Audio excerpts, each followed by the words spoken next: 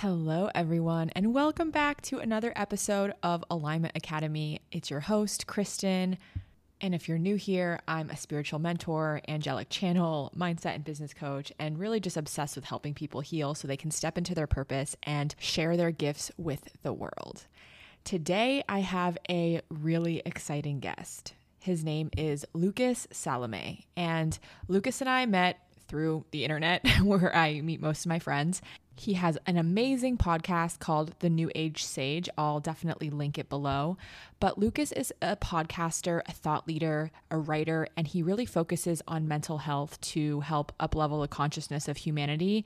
And really, every time I meet a divine masculine, I just feel like I want to ask them every question under the sun because I don't know, it's not every day that you run into a man that has really done the work and is actively looking to heal his own wounds and just heal the collective, and also is sharing his gifts with the world. So we talk about everything from how to be in conscious relationships. We talk about his past in which he overcame drug abuse and suicide and so many other traumatic events, but has truly come out on the other side and has really turned his pain into so much purpose and wisdom. So without further ado, I'm just going to let you guys get into the episode because it truly is packed with so much goodness and knowledge. I hope you guys enjoy it. If you did, please rate this episode 5 stars. Please leave me a review. I would love for you to share it with a friend or anyone who you think would benefit from it. You're about to notice I just dive right into the deep end with Lucas. So I hope you guys enjoy the episode. And without further ado, Lucas Salame. Hey, Lucas, welcome to the Alignment Academy podcast. I'm so happy to have you here today. Hey, thank you so much for having me. I'm very, very happy to be here. Yeah. So I know that you are far along on your spiritual awakening journey, but like most awakening journeys, it doesn't really happen like when you have the spiritual awakening. It usually is kind of leading up to it. So I want to take my audience back to the beginning and myself, because I don't know the story either, but what was your childhood like? Where did you grow up? Like, tell us everything that kind of led to the moment of your awakening. I'm asking the deep stuff already. I I've always been very sensitive. I grew up with severe health issues, severe asthma. So I was waking up, kind of choking on my breath, unable to breathe most nights. Mm, I didn't see my parents much at all, so I had, abandonment stuff. I learned that the only way I could receive love from my parents was through my dad, through being academically successful. So mm, that was my identity, was just doing whatever I could to gain his validation through dominating through sports or academics. So that landed me into just kind of shutting down my sensitivity and my emotional world to just be robotic in that sense. I yeah. went to an Ivy League school, so that was my identity was unraveling that way. Studied politics, and then about into my third year, I was a pretty severe drug addict. I was addicted to multiple pills, drinking, you name it. Almost died on multiple occasions. And COVID hit. I was stuck in the house like all of us. And I think it was, COVID was rough in many ways. It was beautiful because if it forced you to sit in your shit, it forced you to kind of see what the hell was going on in your life. So that's what it did for me. I was stuck in seeing what I'd done to myself. Mm, And then I started, seeing all the things, hearing all the things, going through the cliched spiritual awakening. And then I just realized, the thesis of that, to summarize, it's a long story. I'm trying to give it into a short summary here, is that I had to honor the sensitive, spiritual person who loved poetry and loved to help mm, people rather than the persona I was putting on of a macho bravado, yeah. tough guy, frat boy, fuck boy. That wasn't me. I think that's anyone's spiritual awakening, essentially, is to realize that who you've become isn't who you are and doing what you can to become who you're meant to be. That's what it is, Yeah. essentially. I Doing what it love takes to reach that point. I love that so much. And the reason I kind of just started with going deep is because honestly, even for me, it's really hard to find like men that are very in touch with their sensitive side or their feminine side, or just very Yeah. embodied in both of their masculine and feminine, which doesn't make them any less masculine. If anything, I think that it makes them more. And so it sounds like from a young age, like that was who your essence was. But as you evolved in childhood, or just from what you experienced in terms of trauma and life experiences, it kind of hardened you. And so much of your story, like I feel like I want to dive into it all. But what do you think it was the point where you kind of shut that down that maybe led to the pain of getting addicted to pills and drugs and partying? Yeah, so I until I hit puberty, I was overweight, I was unattractive to women and deeply insecure, so I didn't Mm, care about I just was like I accepted that I was the way I was in the way. I was like, you know what? mm, I'm overweight, I don't look good, I'm sensitive, it's just the way it is. And then I hit mm, puberty and then not to, be superficial egoistic, but I gained, what some would call good features facially, and I became good at sports and I became athletic. And then I realized, oh, okay, all the women as a kid who told me I was gross and disgusting, and all the men who wouldn't give me validation are now seeing me as this amazing person, this person worthy of praise and attention because of the mm, way I look and because I'm good at performing. So I developed a persona. There's this psychologist called Eric Burney who has a theory said that whatever we learn to gain like high fives from the world, that's who we become. Our ego becomes in a way. So that was me in a sense. I gained validation, high fives per se, from looking good, from being strong and being a stereotypical tough guy, and then that it got more and more. I got more and more false praise. I had the attention of the woman I desired as a kid. I was doing well in school. I had potential good jobs lined up, but then it hit me. This is actually what happened. All the things I desired egoistically happened.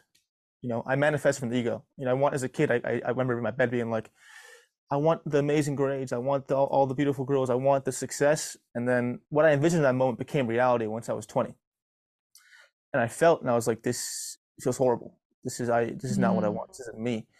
I think that's what happens to so many of us. We manifest from the ego, and then we get it, and we're like, that was not me. And then you learn to manifest from the soul. So I got it. I was like, this is not what I want. This should feel amazing. I should feel like the best person ever, but it just felt the opposite.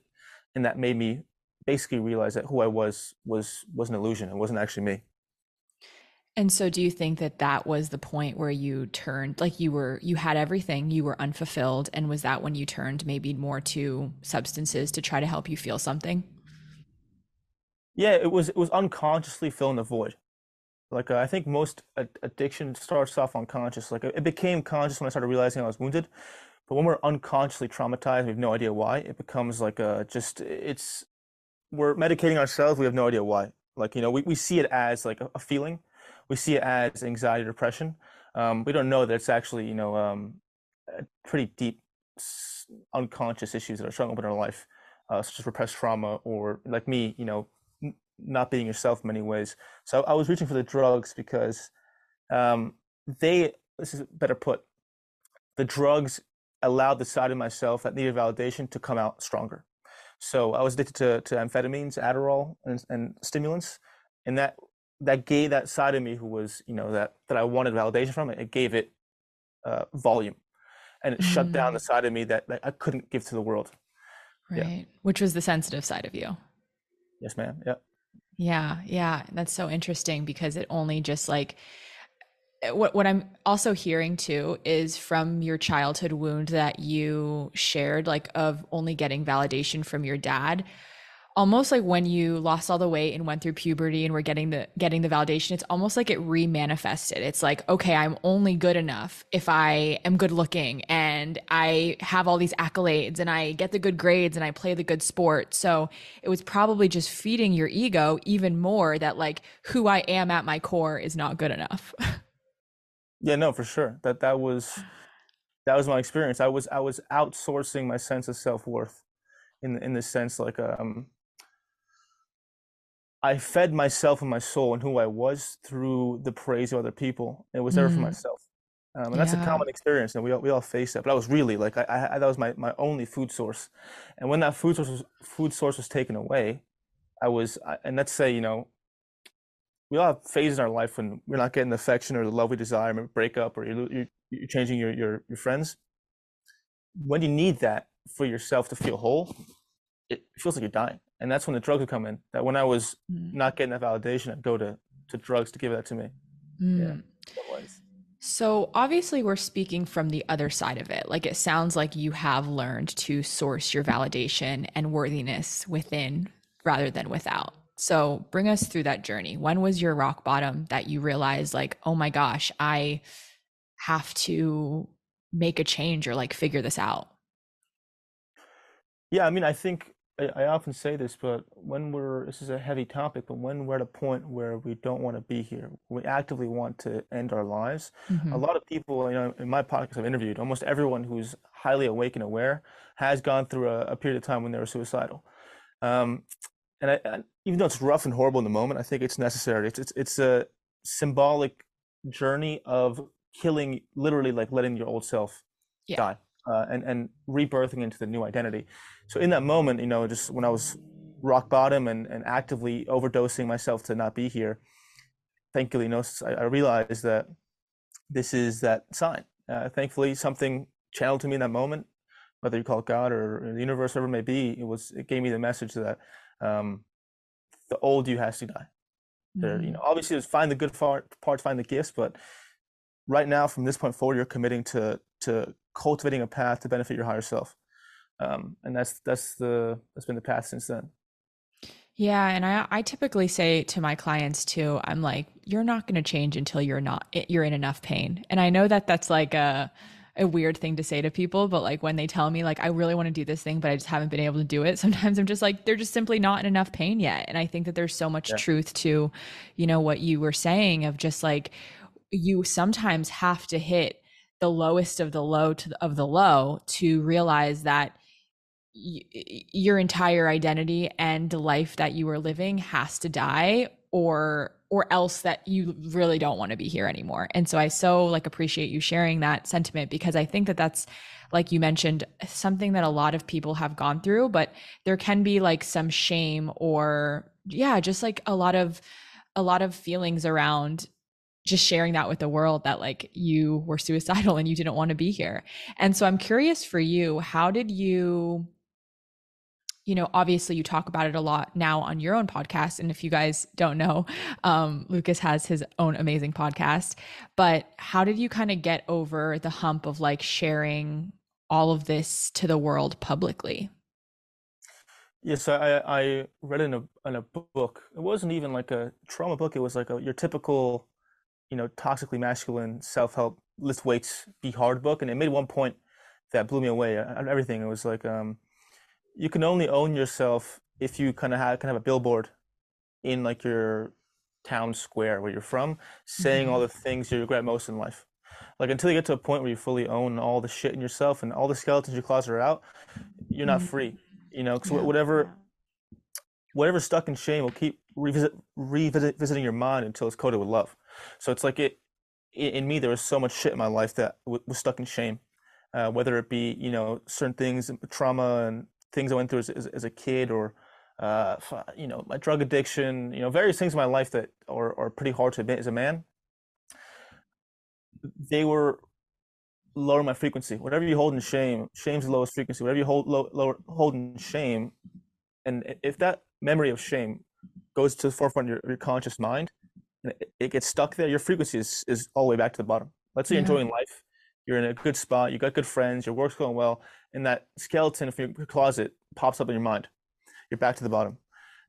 And until those skeletons become visible, that's always going to be a trap in your mind. So I knew that for me to honor myself and not have any shame, and to let my frequency come up and be fully authentic and own myself, I had to basically put the most fucked up shit I've been through on social media. I mean, more so with my writing and my articles, but everything I've been through, I consider horrible and embarrassing in my life is now in the forefront of the internet. And that may seem Mm-hmm. like, like I want attention or some other, victim shit that I understand people would see.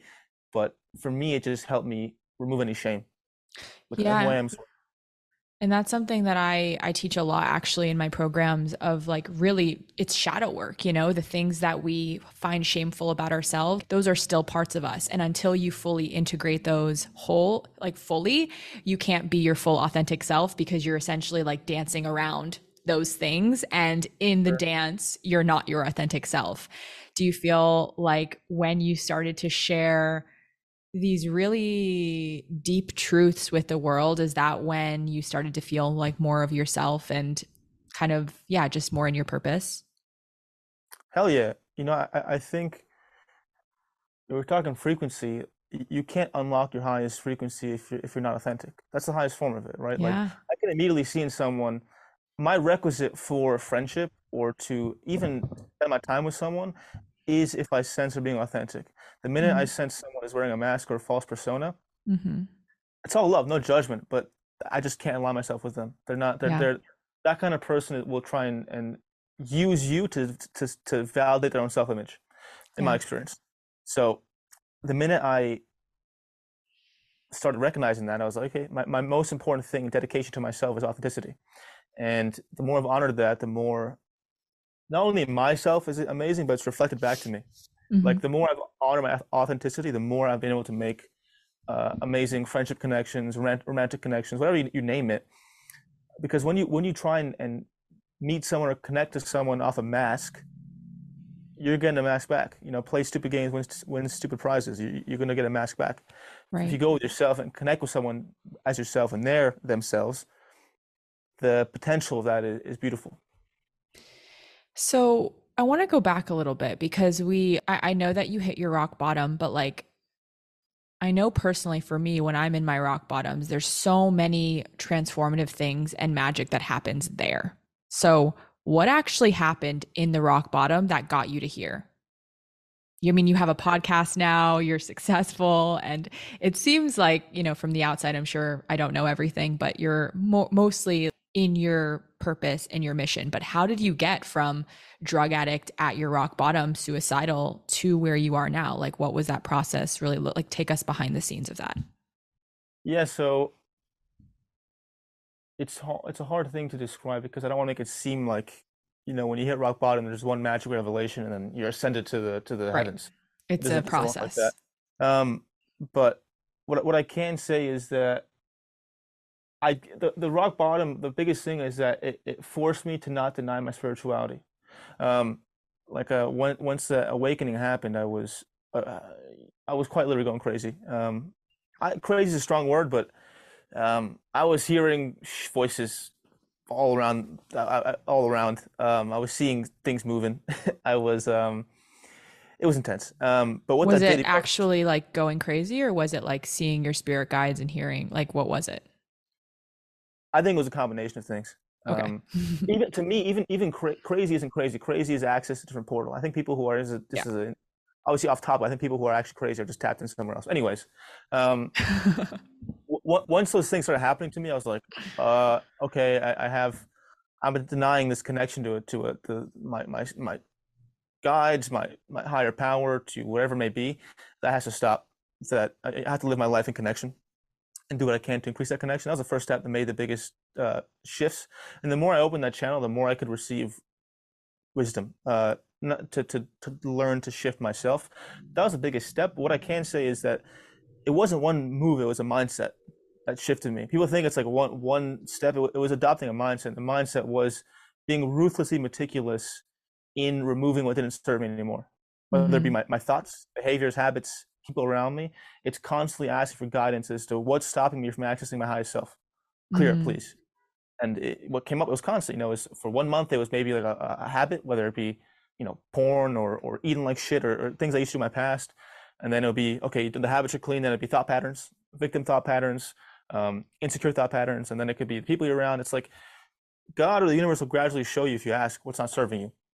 You can't do Hmm. it all at once. It's taking your time to slowly move the plate. And after doing this maybe 3 years now, I have a pretty clean road. But it took about 3 years to understand what I'm still doing it to understand what was stopping me from accessing my highest potential.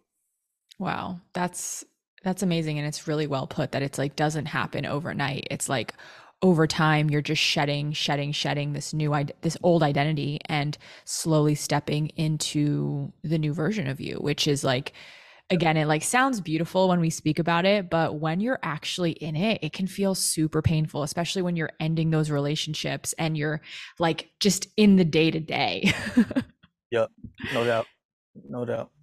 And so, and that's something that you mentioned is like I had to start living in connection with the higher power and my guide. So, even today, what does that look like to you? What does your practice look like of living in connection to a higher power or with your spirit guides? Yeah, so everyone's different in their own way. I don't have the ability to channel them greatly. Um, so I've learned to hire people who work Mm-hmm. with me to channel for me. So some people have women. I think women, divine women are masters at this. They're intuitively more gifted than men in some ways.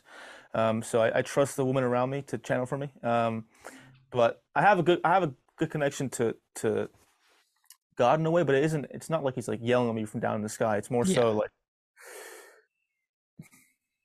it's a combination of things. I know how to analyze dreams, so analyzing my own dreams has been useful. But Yeah. also just things that asking God, show me the way and make it easy. Whenever I'm asked, it's constant prayer. Whenever I need help with anything, it's constant prayer, and it'll come up. Like things will come with the universe, the world. Like symbols will Mm-hmm. show me, oh, I can't be doing this. And in a dream, it'll come or things like that. But for actual like channeling as to what, I think your angels are constantly communicating to you what you need to do Mm-hmm. for yourself. Yeah. That's what they're there to do. Um, I'm decent at listening to them, but I have women around me who are a lot better than me. So I'll just ask them, what are you hearing, and they'll tell me, and I'll do it. But everyone has their own way. But I think that the highest peace may be just to live live for something outside of me.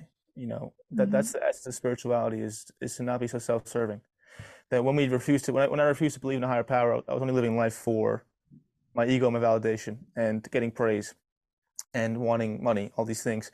So whatever you value the most becomes God. So once the higher power became the thing I live for, I stopped suffering as much.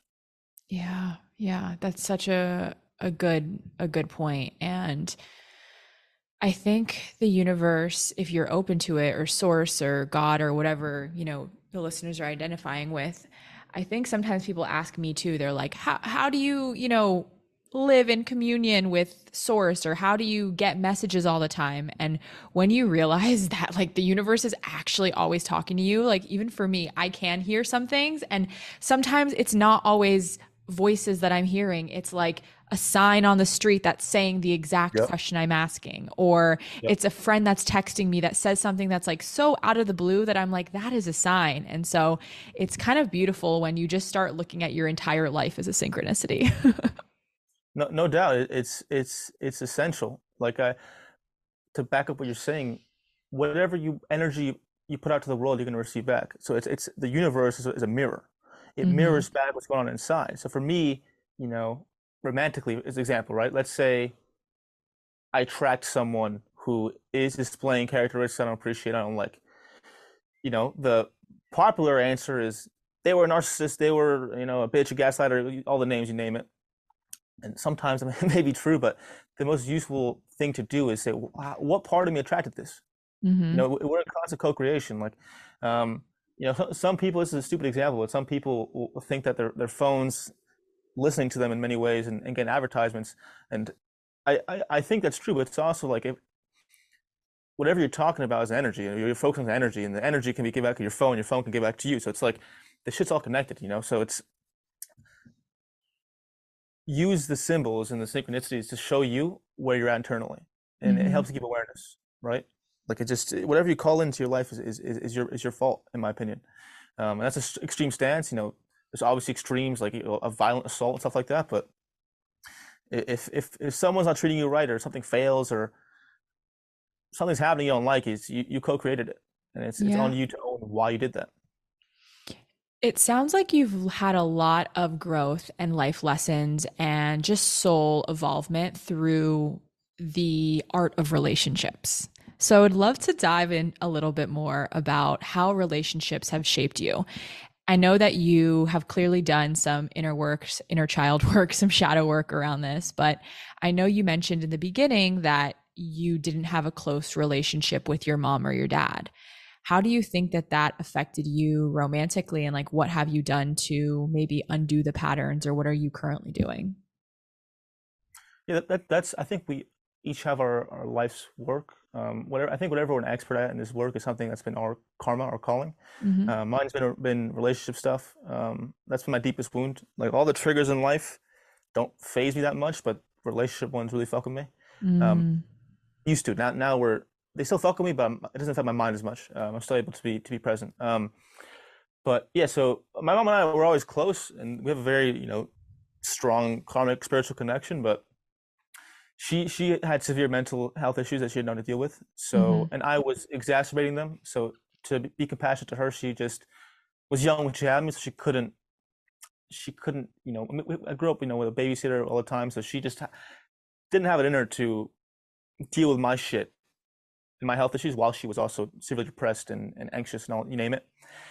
So I grew up with a babysitter by my side all the time, which taught me that my mom would rather hand me off to someone to deal with me. And it showed me that, like, one, I'm not worthy of love, and two, I'd have to basically shape shift myself in a way to get her attention to receive love.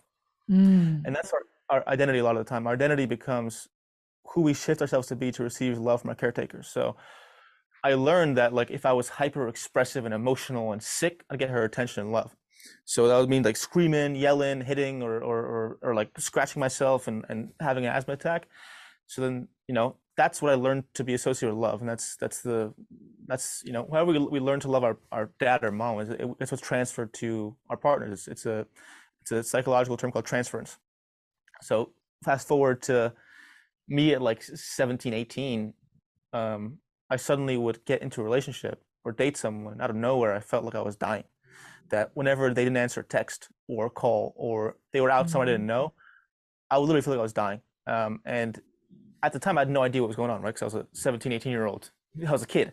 Um, so what I'd do is I'd end up being controlling. I'd end up manipulating, gaslighting, do all the things that, toxic men would do. And, it's tough saying that, but I didn't know how to handle it. I didn't know how to deal with it. Um, and then once I awakened, I realized that why I was doing what I was doing, why I was incredibly wrong, and healing it. And Mm. that's been the main work for me is learning how to heal that wound. And the answer I come to is that relate if you have trauma like me or you have abandonment issues, whatever it may be, that's going to fly up in relationships, Yeah. 100%. You have no doubt about it. You need to be with someone who you feel safe enough with to process the trauma. And I'm not saying that it's their responsibility to heal you. That's wrong. Where I started off incorrectly was thinking like I get triggered and be like, you have to make me feel safe. You have to help fix me. No, the person has to be. It's also the way you communicate, right? If you get triggered and you're like, you did this, you did this. But if you say it's in communication. If you say, hey, when this happened, not blaming you, I felt this come up in my system. It's from when I was a kid, and you tell them the story, right? For me, I was locked in the house. My mom didn't know where she was. Whatever the story may be. I'm not blaming you. I just want to speak to it. And if the person's an in touch, sane human being, most people in dating are fucking messes, and they'll be like, "What do you talk about? Like, what the hell? What are you saying? I'm out." But if you're with someone who like actually is somewhat emotionally sensitive, it's pretty easy to just be like for 5 minutes, "Oh, I see you. I'm sorry that happened. How can I help you process with you?" And that's how you heal. That's how we heal relationship stuff. Like you have to be with someone who gets it. So all you people out there who are listening to this, you have if you're interested in what we're talking about, you have spiritual connection. You're deep. You have depth. Don't fucking waste your time with people who don't have depth. Like Mm-hmm. you're gonna end up re-traumatizing yourself. And I've made that mistake, and it's not worth it. It's really not worth it. You end up, basically lodging the trauma into your system deeper. It's Mm-hmm. not worth it. Yeah. I love what you're saying about this. And I think that there's so much awareness that can be found, especially in like the types of relationships that you attract. It's kind of funny and it's a fun game to play with the universe because as you heal these deeper wounds, you start to attract people who can hold space for what you're going through or the conversations that you're needing to have. Have you found that? As you started to heal, the quality and caliber of women that you attract has been higher and better, just to reflect that healing back in your reality?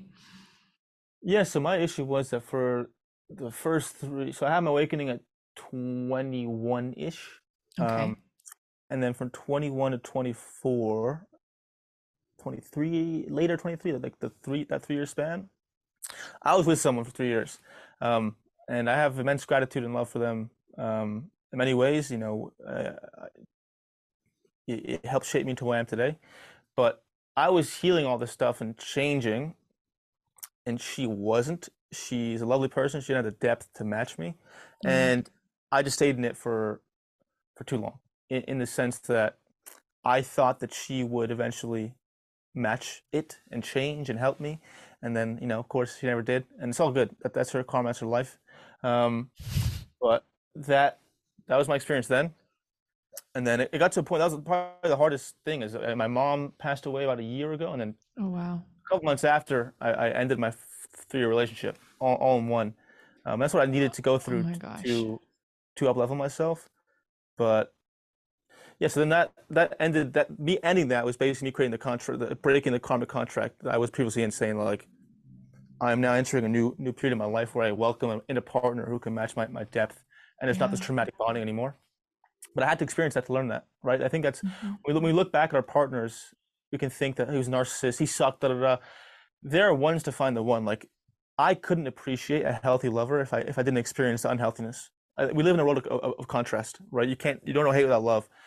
You cannot appreciate healthy love if you haven't experienced what unhealthy love tastes like, right? You can't appreciate good food if you don't know what bad food tastes like. So learn to appreciate and thank your experiences that weren't the most savory for your heart, because they end up making you appreciate what's good for you. Facts. I love that. I love that.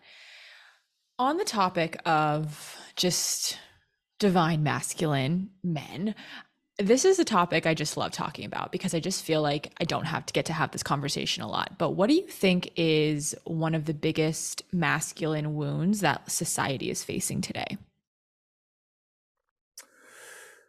There's many. Um, the biggest one I see is there's many. I'm trying to think of one that's relatable. Probably the inability for men these days to integrate the feminine inside their own Mm, system. Um, what that means is, we live in a world where masculine and feminine are not being, chastised, and labels aren't good. I use them. I'll explain it this way. I understand if you don't agree with me. Um, the feminine, when you're a kid, right, and you hurt yourself, and you have a very feminine mother, and you're in pain, you're sprinting to her. Why? Because she adds tenderness, love, healing energy to the wounding. And if men don't have that internally, if men don't have the love inside of themselves to turn to when things go south, for example, let's say a man gets his heart broken, gets cheated on in his life. Most men will go to alcohol. They'll do whatever they can to numb and not feel the emotion because they can't be present with themselves with love. What a man who integrates a feminine looks like is when those experiences happen, softening yourself enough to process the wounding. So a man who's integrated as feminine, when he encounters pain, he can be still with the pain, with love, not resist it, and allow it to break his heart open to make him stronger as a man. mhm. When men think they're being masculine by numbing and suppressing their wounding, they're not. They're becoming boys. They're Yeah. giving more power to the inner child, to their own repressed traumatic parts of themselves. When a man can be present with wounding and add his heart to it and deepen, his depth as a man increases. And you see that in men who are healthy masculine men, is that they have depth with love because they've been present with themselves and parts of themselves that are ugly. And the wounding I see is men being unable to be present with wounding. That the Yeah. only way for men to be stronger and grow is they cannot resist their pain, right? But when I was toxically masculine, when I was hiding behind drugs, alcohol, and partying and being a player, it was all in resistance to the wounding. I was doing all that stuff because I couldn't process my childhood trauma. I couldn't do it. So I was basically putting on this bravado, this persona to numb it. Once I realized, I thought that would make me more masculine, right? I was attracting a lot of women, but they were equally wounded. It was like this mirror.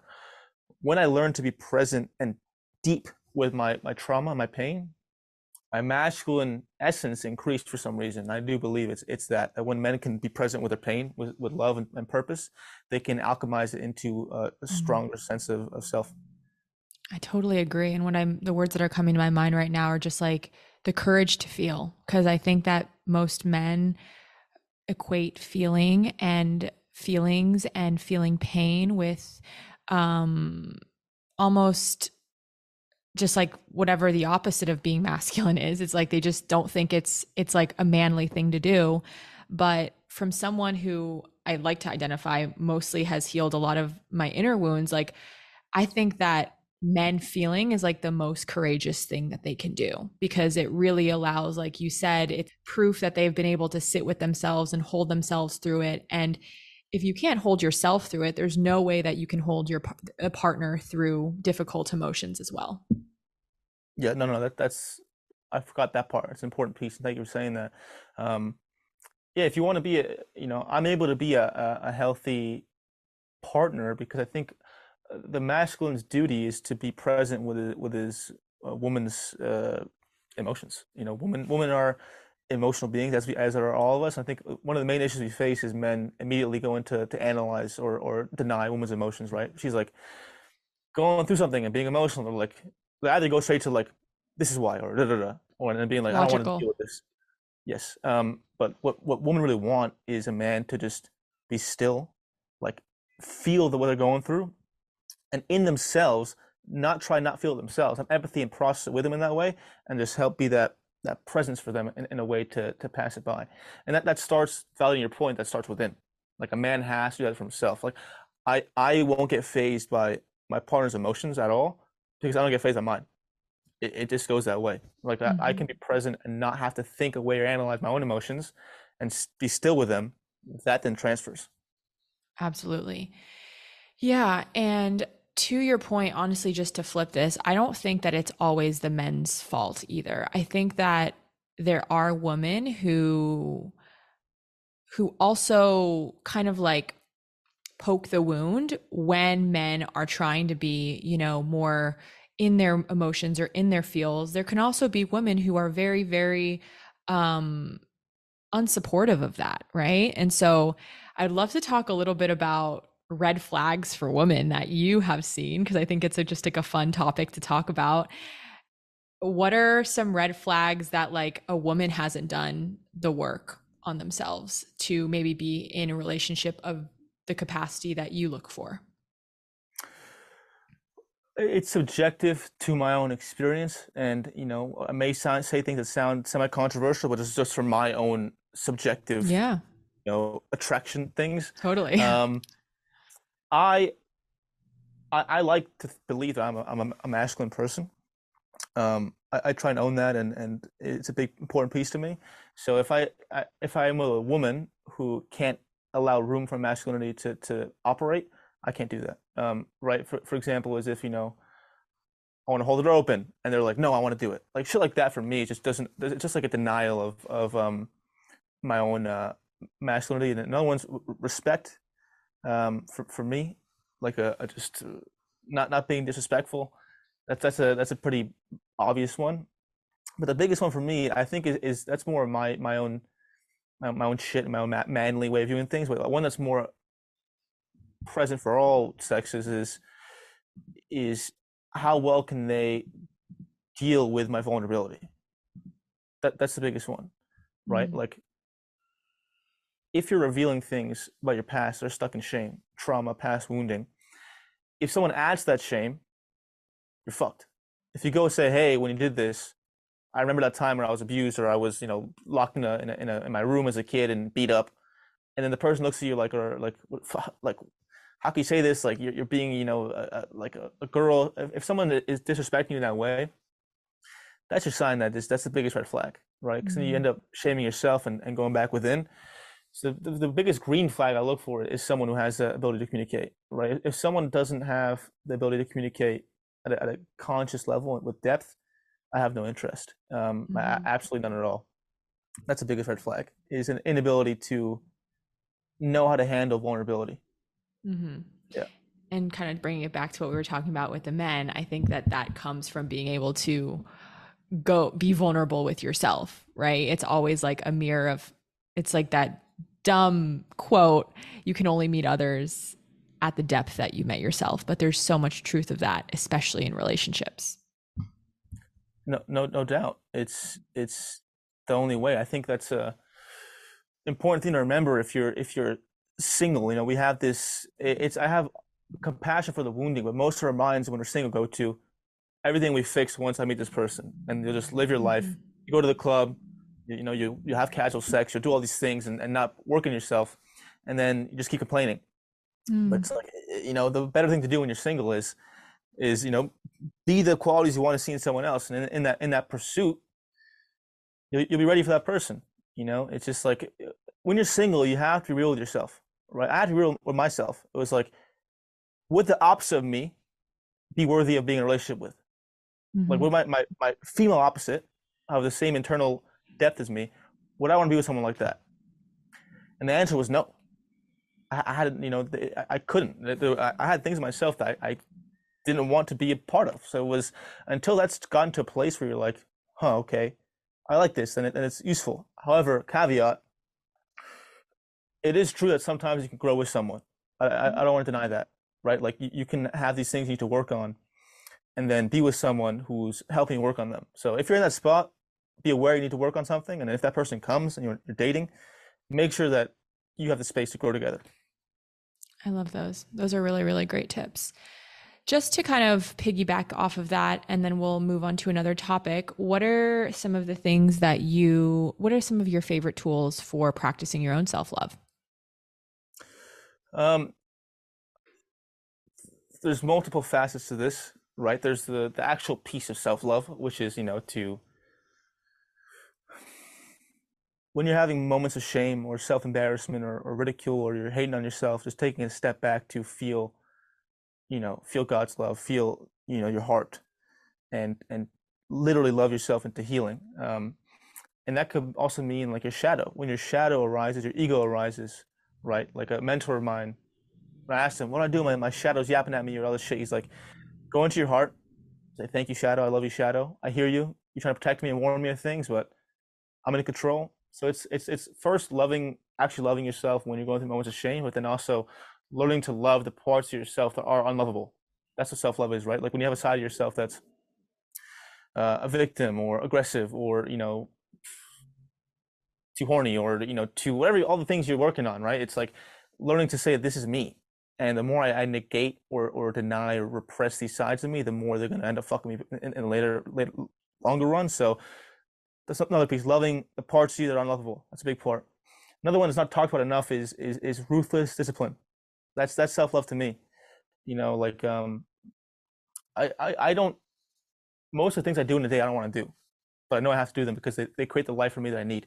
Right? Like I get a nice bath every morning, working out every day, doing Mm. things that are my ego doesn't want to do, but I know that whatever the formula I have for my happiness is strict. And that also means being disciplined with your own thought pattern, right? Like loving yourself sometimes means saying yes, I love you, ego, I love you, shadow, saying that, but it can also be like, I'm not entertaining these thoughts. I'm not doing this shit. Like if the victim complex comes in, if the self shame comes in, it gets to a point where you have to be like, I'm not doing this shit. Out of love for myself and discipline, I'm not doing this shit. And habits too, like being on your phone too long. If you're a guy watching porn, if you're a girl comparing yourself too much to like influencers, you have to self love is saying, I'm not doing this shit. Peace. I'm out. I cannot do this to myself. I love what you said about that because I've been having a similar just mindset shift lately as I am on my own self-love journey as we all are, that sometimes like I really do need to sit with my inner child and I need to sit with my shadow and I need to give those parts of me love. And then there's other times where I'm like, "Girlfriend, you have been crying for 2 days straight. You got to get your ass up and keep it moving, you know?" And it's like really knowing which side it's just self-awareness of like what do I actually need right now? Do I need to tend to that inner child and shadow self?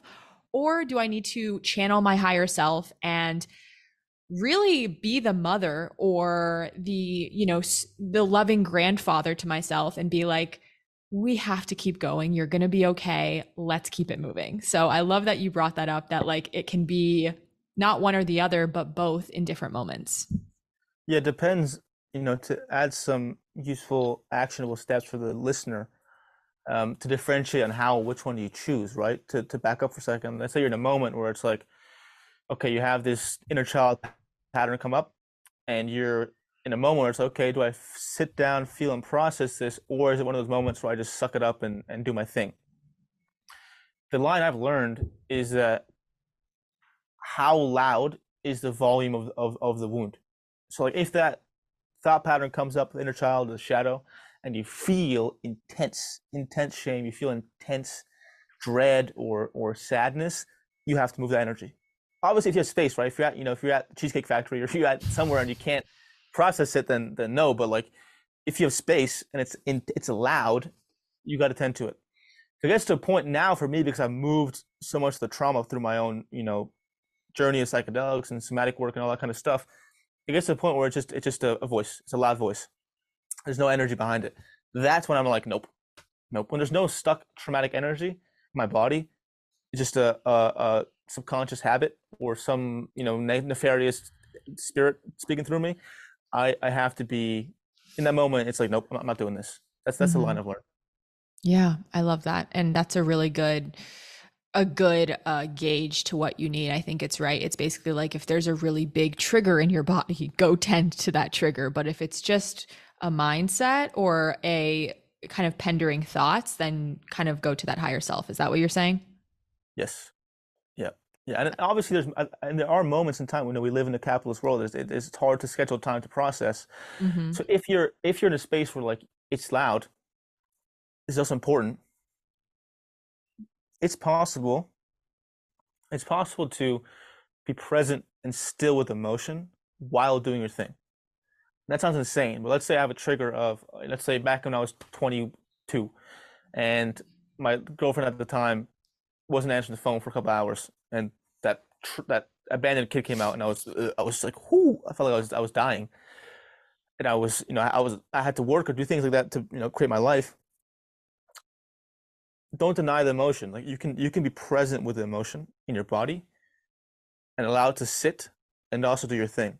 Like we think that it's either deny or just absolve and just absorb the trauma. There's a way of feeling the pain with presence and also going about your day. Yeah, and I think it's probably different too for the genders. Just I know that like from observing, I feel like men are better, and you can tell me if I'm wrong because obviously I don't know. I feel like men are better at compartmentalizing and like pushing things out, whereas I feel like personally I don't have the capacity to do that. Like if I'm feeling something, it's everywhere in my brain, in my body until I deal with it. Do you feel Yeah. like yeah, I'm like actually just curious your opinion. Do you feel like that's accurate? I do think that's accurate. Yeah, I do think that's accurate. Why do you Yeah. think that is? Um, I can explain two levels. On a like traumatic level, just not going into the spirituality side of things. Men get rewarded based on how stoic they are in society. Mm, That's the thing, right? Like growing up, you don't gain brownie points of masculinity by being emotional, right? Like you can have a girl in a class be emotional and you know I was just experiencing this on I was watching a reality TV show with my sister, and there's one character who was always crying all the time, and it was like, and you wouldn't think less of her as a woman. If a man was like that, a straight masculine man, every man would be like, that guy's a bitch. Like that just will be their reaction. yeah. So men don't have the space to do that. That's one piece, and also like men get rewarded in society by basically doing things they don't want to do over and over again to gain power and influence and money. So it's like that's another piece too. So there's just less freedom for men to do that, and it's kind of downloaded into their brain. But evolutionary, I think it's woman. This is the spiritual piece now, and a little scientific.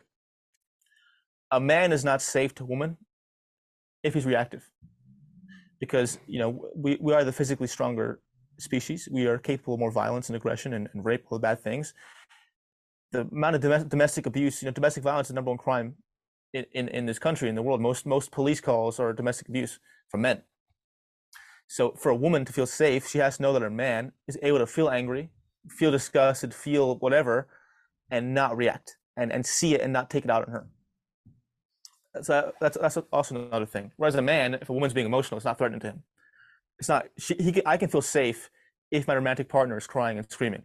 That doesn't affect me. But if I'm yelling and hitting shit as a man to the feminine, that's like, it's very jarring. So I think as men, it's important to, I think men's work to me, the strength of a man is basically how present can you be with your emotions and not react to them. And Mm. obviously you have space as a man. Like I think being in men's groups and yelling at each other and fighting is important to release it. But as the safety and it's imperative for you as a man to learn to have non-reactivity over your deeply strong aggression. Yeah. And it sounds like community for you has been a really helpful part of your journey of like expressing your healthy masculine. So can you speak a little bit about that, of what that looks like for you, of like just being in community of other conscious men? Yeah, so I I don't do it as much. I don't need it as much. When I was just starting and I had so much shame and repressed emotions, I had to be seen for that. Like I was part of a men's group where I live in Austin, where basically there'd be like 30 guys and you go in the middle of a circle and say like your most fucked up shit. Whether it sounds crazy, whether you were in jail for murder or you did something terrible, STD, whatever the craziest thing is, you'd say it, and then you'd emotionally react, and you have all these men holding the space for you, Wow. and then at the end they'd all come together and hold you. That was a powerful experience. I used to do that for like half a year every week, and I think for men it's important because this is I'm sure you'll notice this, that if you're in a group of girlfriends and when you're upset or going through something, you just show up. Let's say your friends are all hanging out at Stacy's house. You go to Stacy's house, you're upset, you go on the couch. All those women are tending to your emotions, right? As a man, it's not a thing. Like I hope it becomes a thing, but most men will go to their group and be like, "My wife cheated on me. I found out my dad died, or I found out my friend betrayed me," and they're met with a whiskey bottle or suck it up. And why it's important for men to go to men's work is that you learn that men who have integrated the feminine are healthy beings can hold space for you. That any man should be able to go to their friend and have space to break down. And the reason why so many men kill, the suicide rate for men is just way higher than a woman, is because we most men never get that chance, right? They never get Yeah. that chance to unload and be seen for their shame. Women beautifully and intelligently just they figured that out. We haven't figured that out yet.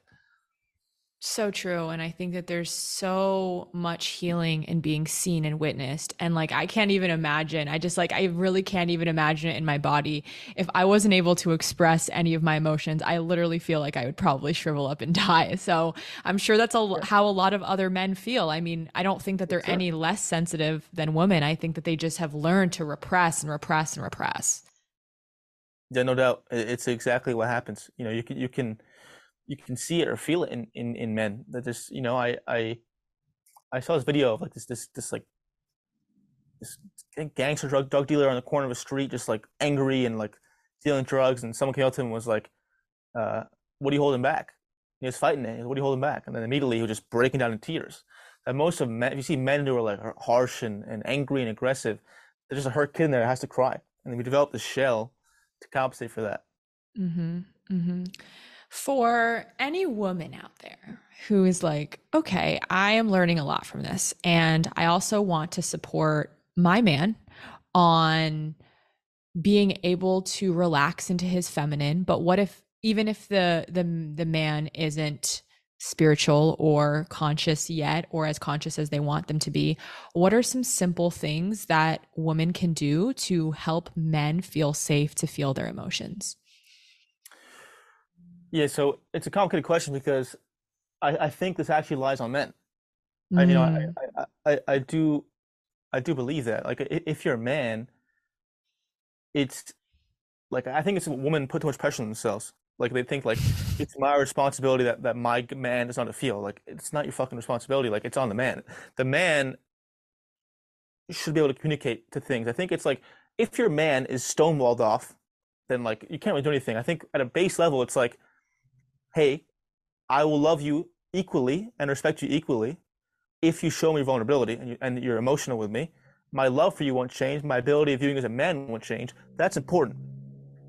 Once you've expressed that and he's still being, just non-emotional, that's his problem, right? Like that's beyond your control. And you have to ask yourself, is that an experience I want? Do I want to be with someone who's stonewalled off? And then if not, then sayonara. It's on that. So it's like that's all you can do as women. Like make sure that they know they're safe to feel it. And then the most important thing, men are scared to be emotional for their partner because they're scared they're going to be viewed as weaker, that they're not going to be as sexually attractive. So it's maybe saying, again, I'll repeat it, it's like, I'll still find you as sexually attractive. I'll still find you as appealing if you're emotional. And women have to ask themselves, is that true, right? As a woman, will you be as sexually attracted to your partner if they're emotional? Mm-hmm. And a lot of the times we know, and that's okay. But then that's reflective of you being like, okay, why is it the case? And then doing your own inner work to see that reality is, oh, why do I have that? What happened in my experience? And healing that in yourself, right? Because it can be sexy for a man to feel, right? If a man is present with his heartbreak, it can be attractive. If a man is present with his emotions and not blaming you for it, it can be attractive. If the man is being like a victim, being like, you did this, da, da, da, da, it can be unattractive. So it's a two-way street. Absolutely. And I think it absolutely depends on the level of depth that the girl has as well. Because if a girl is emotionally unavailable and then her man is trying to, share all these emotions just like that, or just like the opposite, the woman won't be able to hold space for that because they're going to be like, I can't even hold space for my own emotions. Now he's emotional, and that's, I feel like, what maybe perpetrates the toxic pattern of like men not feeling like they can express their emotions, and it's just like a cycle that goes around. So I really appreciate you saying though that though, because I know just from me, even that question was from my own wounding of like, I need to do everything to make this person feel safe enough to feel their emotions. And it's such a good reflection that you said of like, that's not on you, that's on the man to be able to dive deep and do the things that need to be done so that he's willing to open up to the woman. Yeah, that's why I say men have to integrate the feminine, because most men unconsciously enter a relationship for the woman to do the feminine processing for them. Like unconsciously, men will get into a relationship, and the woman, they'll basically, in their bodies and unconscious being, they're saying, you are responsible for handling my emotions and processing my emotions for me. And the woman takes that responsibility as theirs. So it's like they feel it's their responsibility to make the man feel. A healthy, conscious man ideally would enter a relationship being like, I'm in charge of my own processing and feeling, and I'm just here to have this experience with you, to love you, and accept you as you are. It's not that shouldn't be a thing for women. A good man won't need his woman to process shit for him. I love that. So on the flip side, I asked about the woman's point of view, but I'm sure there's going to be a few men listening to this. If a man is listening and he's like, okay, I have noticed that I have been repressing a lot of my emotions and I am ready to dive deeper into all the things that Lucas has been talking about. What 2 tips would you have for them to start? Where would you start with like feeling emotions, being seen, dealing with shame? Like where can they really begin? It begins with, everything starts with awareness. I know it's a basic answer, but you have to have somatic awareness. Like so many of us men have like just completely checked out from our own bodies. Like, we have no idea when we're feeling stuff, like at all. Like it starts with checking in your somatic being consistently, right? Like it can start even with like habits, right? Like after you work out or after you eat lunch, it's just checking in with your body, being like, okay, what am I feeling like? And the more you develop that awareness, the more that'll transfer, right? Because men can't feel if they don't know what's there to feel. So it's just being very aware of asking yourself what's there. And it's called, I recommend somatic therapy. It's a form of therapy that basically, the Western approach to mental health is idiotic in my opinion. It's truly damaging. It's just it goes basically that it's thoughts first, that who you are and your shit is because of the way you've been thinking, which to some degree is true, but your body and your emotional state creates your thoughts. So it's like somatic therapy is the teaching of learning how to process and feel the emotions stuck in your body to then learn how to think correctly. So I recommend for men to, if they really are checked out and don't know how to feel, hire someone who can teach you how to feel and be in touch with yourself. Because for me, it's like a mind healing journey. Like awareness is paramount. If I'm in a trigger and I feel something, Like my relationship to that feeling is what creates the healing. And whether it be me being like, when have I felt this before? When did this happen? Where is my body? How is it affecting my thoughts? Just start tuning in, going into yourself, and being very aware of what's going on. And it may be tough, but you get a lot better as time goes on. I love your take on that. And I really do agree that feeling is a skill. I work with a lot of my clients that mostly are women. And something that we work on often is sometimes if they never were taught how to identify their emotions, we work a lot on just identifying what they're feeling. I literally bring up a feeling chart and every session we have, I'm like, what are you feeling? And it's crazy because, in the start, they'll have to literally look at the chart for 5 minutes just to be like, okay, I'm feeling anxious. I'm feeling this. I'm feeling that. And then, like 12 weeks in, they can just access their body without a chart and be like, I'm feeling calm. I'm feeling good. And so I think it's okay. And I want to maybe destigmatize if you don't know how to feel, it might just be because in childhood you were never taught how to feel. And it really is a skill that you can develop, but I think it does take, like you mentioned, conscious awareness of just learning how to essentially learn the language of your body and what you're feeling. No doubt, it's you nailed the head on the, what's the word, the The coffin. nail on You the head or Yeah, you hit I the don't nail on the even head. know. Get The my nail on point. the head. Yeah, it's you need to be able to feel, and again, you can communicate that to your body, right? Like that part of you, it's in internal family system, it's called the protector. That there's a part of yourself that, for you to have a childhood, right? Like if I actually processed my trauma as a kid, I would not have a childhood. I'd be like dead probably. I'm glad I protected myself as a kid to have fun, because the shit I went through, I couldn't have been able to have a childhood and feel it. So it's like that part of you is highly intelligent, right? It protects you for a reason. But as an adult, it takes more than it gives you at a certain point, right? Like you lose your Mm-hmm. empathy, you lose your humanity, you lose your ability to have relationships, you lose your authenticity. So it's like, communicate with that part, right? You can try and talk. It sounds crazy. You can talk to, and say like, I am brave enough. I don't need protection as much anymore. I can feel. I hear how you've done a good part in saving me. I'm ready to experience and feel. And that part of you is just trying to protect your inner child. That protector is there to help, not to make your inner child safe. It's like a pit bull in a way. It's like a pit bull in front of a little kid self. You have to kind of tell the pit bull in a way that the protector, the inner child's safe with me. I got it. I can help feel this with them and process them. And until that's done, you're going to have a hard time feeling properly. What I'm hearing is honoring the part of you that you needed to protect you at one point, but also Yep. realizing that that part of you is not needed anymore. Yep. I love that. Well, thank Exactly you that. so much, Lucas, for kind of giving us a little peek inside of a conscious male's brain. Because I know that so many of my listeners are going to really appreciate this conversation and just have learned a lot about relationships, about rock bottoms, about moving through it, about conscious men, like all of it. It was such a juicy conversation. My last question I want to ask you is a question I ask a lot of my guests, but what's your favorite way to get back into alignment when you're out of alignment? I reverse engineer. I know the basic question is going to be like, meditate, drop in my heart, eat right, but it's like I think the best way to come into alignment is to figure out what caused you to be out of alignment. That's the work, right? Like literally sitting down and writing out your day and seeing like, okay, everything was the same, but when I saw this one person, I felt different, right? And then being like, oh, that person may not be the best person for me, or I have to have a conversation with that person. So it's like, whenever I feel, I think, in alignment or depression or anxiety, it's a spiritual compass. It's telling you feedback of like, you have to shift something. So when I get that feeling of out of alignment, of depressed or anxious, I sit back. The part where meditation comes in is removing my egoistic delusions and just channeling to a higher vibration.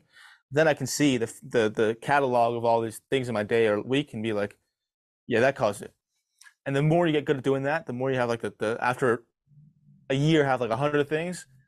That's when you learn to access your best version of yourself. I love that so much. Thank you so, so much. And to anyone who wants to stay in touch and stay connected, where can we find you on the interweb? Yeah, first of all, thank you so much for the conversation. You have a lot of beautiful insight that I'm sure your listeners gain a lot from. So thank you for doing this work. Um, and my information, I'm Lucas, Lucas, two underscores, Salame, Salame on Instagram. My podcast is on YouTube and Spotify and Apple Podcasts. It's called the New Age Sage Podcast. Um, yeah, that's all. Thank you. Awesome. Thanks, guys. I'll link everything below and I'll see you in the next episode. Bye.